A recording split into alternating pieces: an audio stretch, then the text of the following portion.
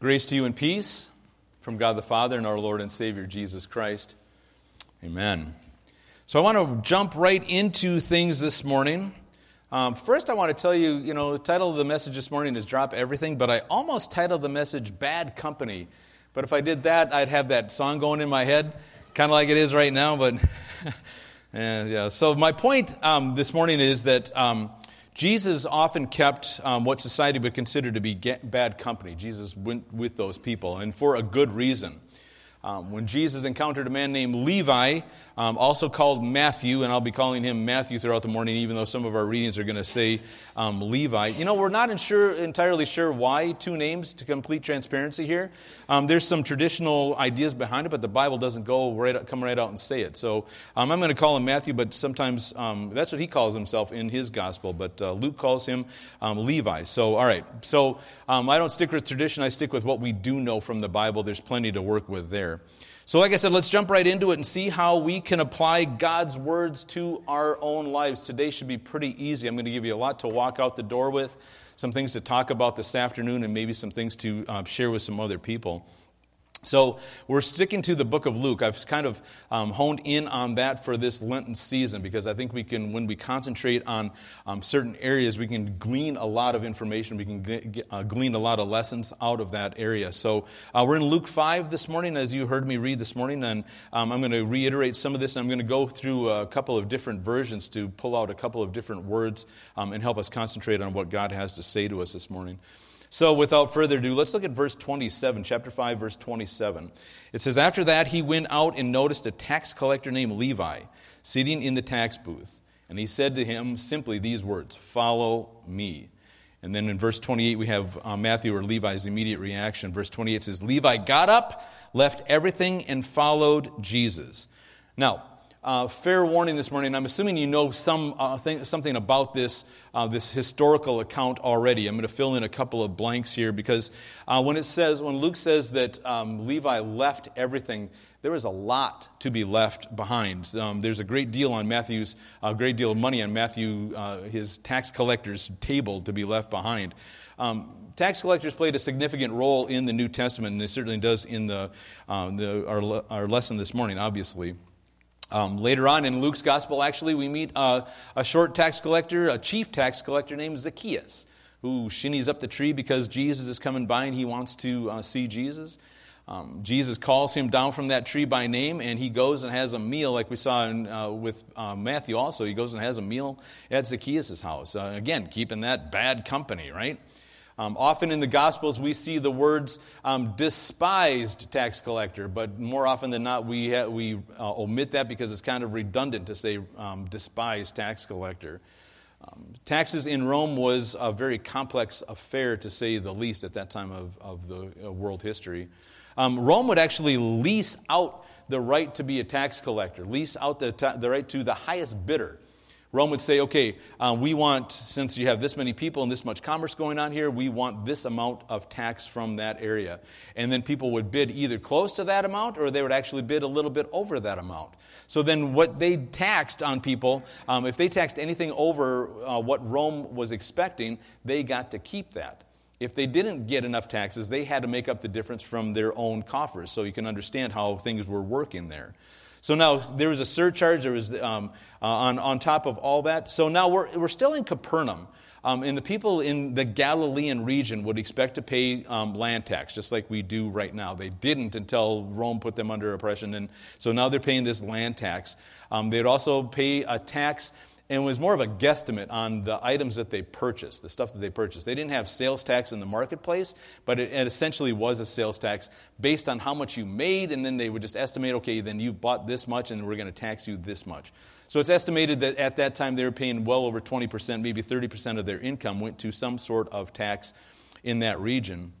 Now, where Matthew sat, though, on top of that, he was in a position between two territories, Herod Antipas's territory and Herod Philip's territory. So there was a lot of travel going on through there. So if you were a merchant going from one territory to another, you had to pay tax coming in just to come in there and sell your wares. Then you had to pay tax on all that. So Matthew was collecting a lot of money just because of where he was and what was going on here.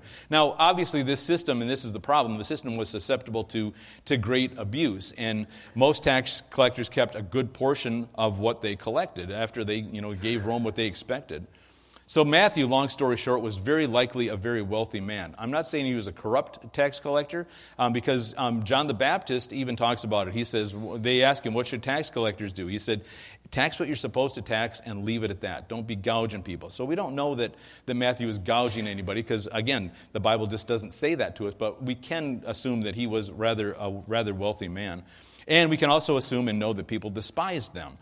The religious leaders considered them to be unclean. The people of that area, even their friends from childhood, would look at them as traitors. And believe it or not, even the Romans looked down on tax collectors, saying that, you were turning on your own people for profit. You were selling out for this. And Jesus even jumps in here, right? Jesus even talks about them. He lumps them in with prostitutes. Look at Matthew 21. And this is a tax collector talking. Jesus said to them, truly I tell you, the tax collectors and prostitutes are going to go to the kingdom of God ahead of you. No context needed for that. We'll talk about that maybe another time. But the point is, Jesus kind of lumps them all together. So that's where tax collectors were on the totem pole of society. So how does Jesus deal with this bad company and people like this? First, let's go back a step and bring the scene a little closer to reality. So in verse 27, I want to use a Phillips edition here. It says, later on, or literally after that, Jesus went out and looked straight at a tax collector called Levi. As he sat at his office desk. Follow me, he said to them. A better translation of that looked straight at him would be maybe looked straight through him, examined him. This wasn't a casual glance. And Jesus just didn't walk out there and say, I'm going to pick the first person I see. No, he was really looking at Matthew. That word, the Greek word means to examine thoroughly, right? Or to contemplate, or to learn by looking or learn by observing. So this tells us that Jesus obviously had Matthew singled out. Now, why did Jesus look straight at him when he knows who Matthew is and he knows what Matthew's all about? That look wasn't for Jesus' sake, it was for Matthew's sake. So now you have this rabbi coming out here and looking at this man, right? Looking at him. We talk about a lot of these moments in history, and I like to frame it how the people looked at Jesus at this time and how Matthew would have looked at Jesus at this time. Jesus this is the understatement of the week, but Jesus is incredibly popular. I mean, people can't get enough of him. Everywhere he goes, he gathers a crowd. When we read verse 27, hopefully in your head, the words after that jumped out at you because I'm trying to get you to observe the Bible, to read it a little bit differently. And so we get something out of context like this when we didn't read up to it. We should say, well, after what? Maybe we should look back. If this reading was in one of our devotionals or something like that, and you started your reading with the words after that, man, I want to go back and I want to see after what is he talking about? Well, we're in chapter 5 of Luke. In chapter 5, about the middle of chapter 5, at the beginning of chapter 5, some amazing things happen in chapter 5 alone. At the beginning of chapter 5, Jesus heals a man of leprosy. Boom. Big talk about that later on, about the significance of that. And then it says, after he did that, crowds were following him, right? Great throngs of people were following him to A, listen to what he had to teach, and B, watch to see what he was going to do next. Well, what he does next is he's in Capernaum. He's in a house teaching, and this house is so crowded, and around the house is so crowded you can't even get to it. This is where the 4 friends bring their paralyzed friend up, and they go through the roof and they lower him down. I mean, that's how crowded things were.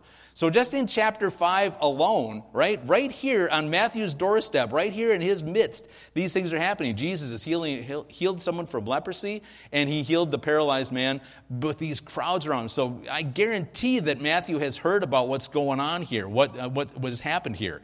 He's undoubtedly, if not actually heard Jesus, he knows about him. So now, when Jesus looks at him, right, with that look, not a casual glance, not just kind of a side, no, when he looks at him intently, as if he's examining him, there's a lot going on through Matthew's head. And now, make no mistake about it, people look at and view Jesus as a rabbi. Now, sometimes we use that word and there's some negative connotations, but there really shouldn't be behind the word rabbi. So they look at him as a rabbi. And when a rabbi called somebody out of the many applicants to be a disciple of his, he would do that. He would look at him rather intently and then use two words. He would say from verse 27, he'd say those two words, follow me.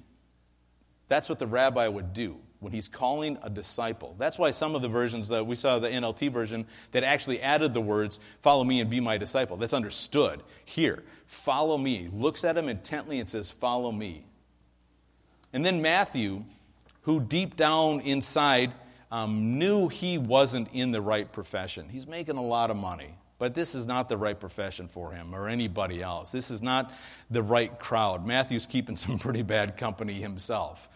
So Matthew, as a reaction, drops everything, leaves it sitting there, walked away, and he followed Jesus. And then the story takes another plot twist that if we didn't know the Zacchaeus story that I talked about a second ago, if we didn't know that, we'd say, wow, this is just crazy. And the people of this account, by the way, is in 3 of the 4 Gospels. If you're reading these Gospels, especially Matthew's Gospel, you'd be kind of surprised at what happens next. So take a closer look at Matthew's reaction at just what happened. In fact, we're going to go to Matthew here, Matthew 5, also in chapter 5. It's kind of easy to remember that. Verse 29, it says, Then Levi threw a great banquet for Jesus in his home. A large number of tax collectors and others, it says, sat down to eat with them, with Jesus and his disciples. Okay, so Matthew threw a great party, right? Threw a great banquet. This is a massive bash. This is a party. This is a blowout. We're really pulling out all the stops here. Invites his closest friends. Who are his closest friends? Other tax collectors, right? Because other people won't hang out with them anymore, so they kind of band together. This bad company kind of bands together. And it also says, and others, right? Oh, it says a large number. That's a multitude. That's a throng. That's a lot of tax collectors. That's a big bad company, I guess is what we should say here. But then it says, and others, right? Okay, Who do you suppose that was, those and others, right? Well, here, plot twist again, look at verse 30. But those who were scribes and Pharisees were among them. Hello? Scribes and Pharisees are there. If you're at this party, hobnobbing, going, look at these guys like, what are you doing here? How can you hanging out with us? Why are you here to judge us, right? But they're only doing what they do best, right? The scribes and Pharisees, right? They start grumbling and complaining about Jesus, but they're not complaining to Jesus. They're complaining to his disciples about who they're hanging out with, the wrong crowd, keeping this bad company, right? Matthew just can't keep this amazing news to himself. And I'm not just talking about what happened to him, that he was called by this rabbi. He called his friends together so they could experience what he was experiencing. Something that we should probably bring home to ourselves, to gather our friends together to experience what we're experiencing. And again, not just the fact that he was called by this rabbi, that he basically won the lottery. You think the tax collectors got it good. No, now we really got it going because I was called by a rabbi, right? He's telling everybody, though, that this is the Messiah. Right? This is the guy who healed that man from leprosy. This is the one that made that man walk that was paralyzed before. And these are the things that he's been teaching, and these are the things that he's been telling us. Matthew's telling everybody that will listen to him that the Messiah is here, and it happened in our lifetime, as unbelievable as that is to comprehend. I'm sure that my man Luke was more than happy to talk about Jesus' reaction to that Pharisee question, why are you hanging out with these guys? Luke's a doctor, of course, right? So verse 31 Jesus says to them, it's not the healthy who need a doctor, but the sick, right? So I'm sure Luke was smiling as he was penning that one down. Now here's the thing.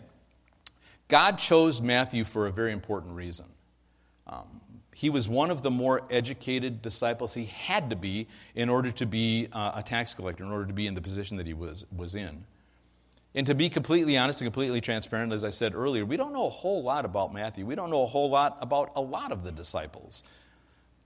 There's some teachings from tradition, but again, we learn a whole lot of fact by just reading the Bible.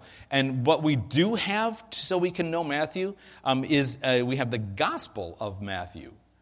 We learn quite a bit about reading from the author. We learn a lot about an author by reading his writings. Mark Twain said that people in the future, where he was speaking, he said, people in the future can understand who I am by reading what I've written. I think he said that so he could sell more books, but the point is still valid. We can learn a lot about a person by reading what they have written. And what we learn from Matthew is that he was a true follower of Jesus. Someone who hung on every word that Jesus spoke. Matthew gives us, for example, the Sermon on the Mount. Without Matthew's gospel, we don't have the Sermon on the Mount. The Sermon on the Mount is complete as it is.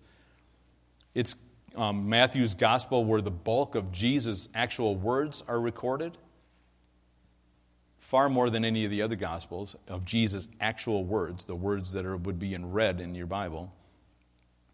The Lord certainly gave Matthew a gift, right? That gift of writing. And Matthew never wavered from it. So sometimes we think we want somebody else's gift. Well, Matthew, according to what we read, didn't preach like Peter, or Stephen. He didn't have that, right? We didn't hear him of him preaching and doing these things. Even tradition, what we read about Matthew doesn't tell us that. But there he was, taking notes, right? Being a scribe, keeping a record of what was going on, writing down Jesus' words, recording the events that happened. Camillo Rusconi, that's a fun name. Camillo Rusconi was a very accomplished Italian sculptor from the Baroque period. And he sculpted several of the apostles as part of a bigger project. He sculpted Matthew. Now, we got a couple of different sculptures of Matthew, but I think Rusconi's depicts Matthew at his finest. Let's take a look at that picture. There he is. And like any good piece of artwork, we're left to decide what he's reading there, what he's looking at. Is it his gospel? Is it maybe some notes that he took down? Maybe it's somebody else's notes? And is it just me, or does he look a little like Abraham Lincoln? And if you don't believe me, look at this angle of it. If you didn't know better, you might be in the Lincoln Memorial right now, or a statue there.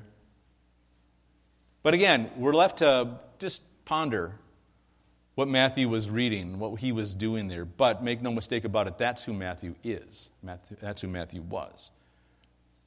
He was a scribe.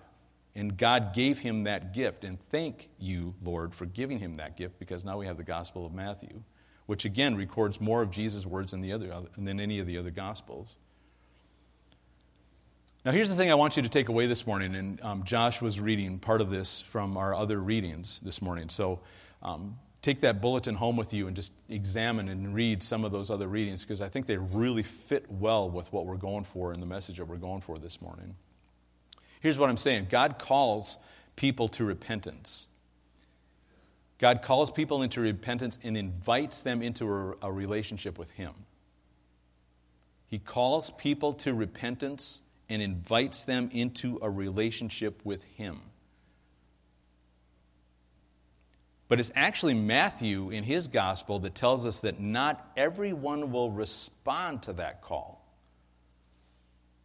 God calls us to repentance and to be in a relationship with Him, but not everyone will respond to that.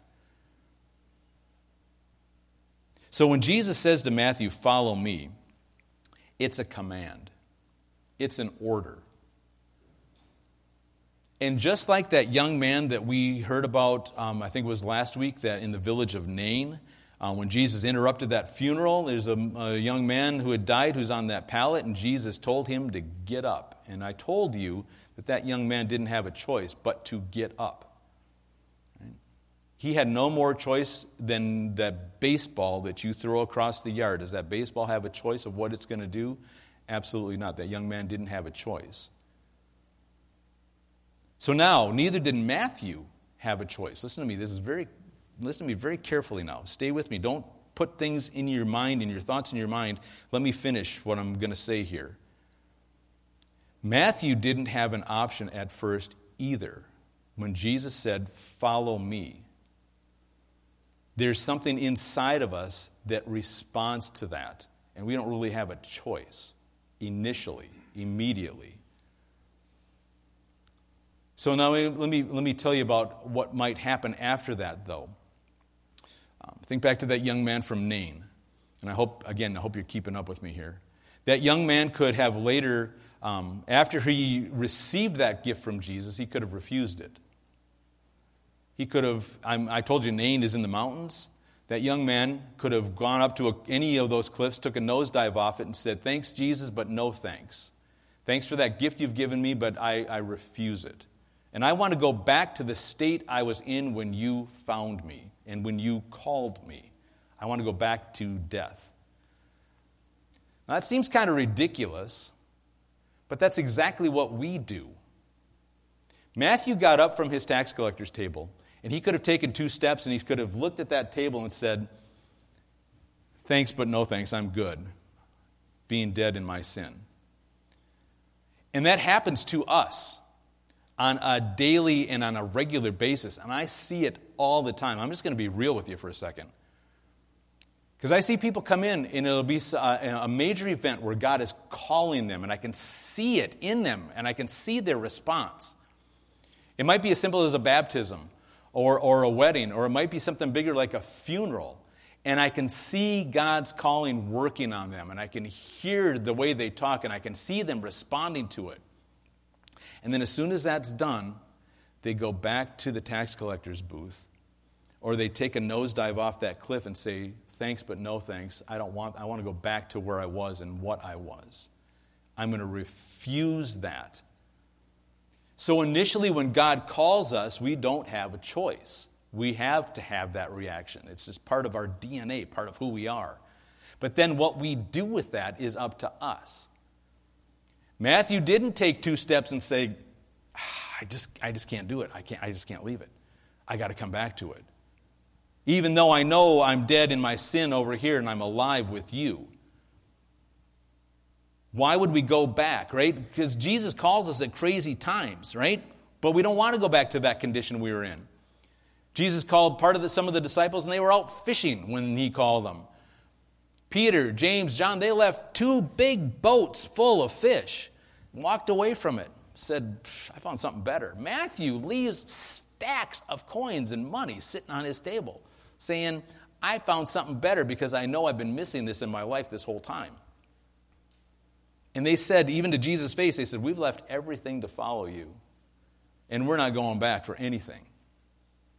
Or do we feel the same way?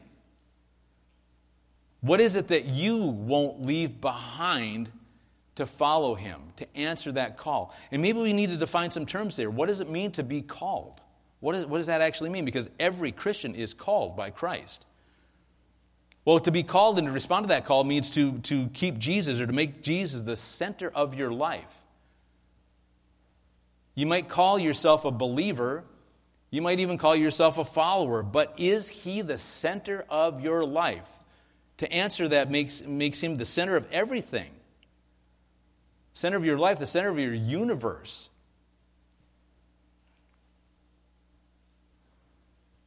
When Jesus called Matthew, he performed a miracle equal in power to healing that leper, to making that crippled man walk.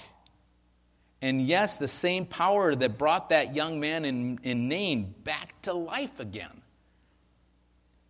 It's the same miracle he presents in you. And as ridiculous as it sounds, that young man from Nain could have said, "No thanks, I'm just going to take a nosedive off of this cliff and go back to the dead that I was instead of the life that you're offering me." But we do that on a daily basis, on a regular basis.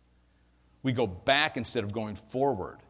Instead of following him and making him the center of everything that we are. He might not be asking you to leave your tax collector booth, but maybe you can work in that booth, or maybe you can work in that fishing place. He's asking you to be you. When I said he gave Matthew a gift to write some stuff down, well, maybe he's giving us gifts to share in his kingdom as well. But that same power that did all those miracles is working in you. That same power is calling you to make Jesus the king of your life and the king of your universe, the Lord of your life. So my question for you is this: are you willing to drop everything and follow him? Let's stand.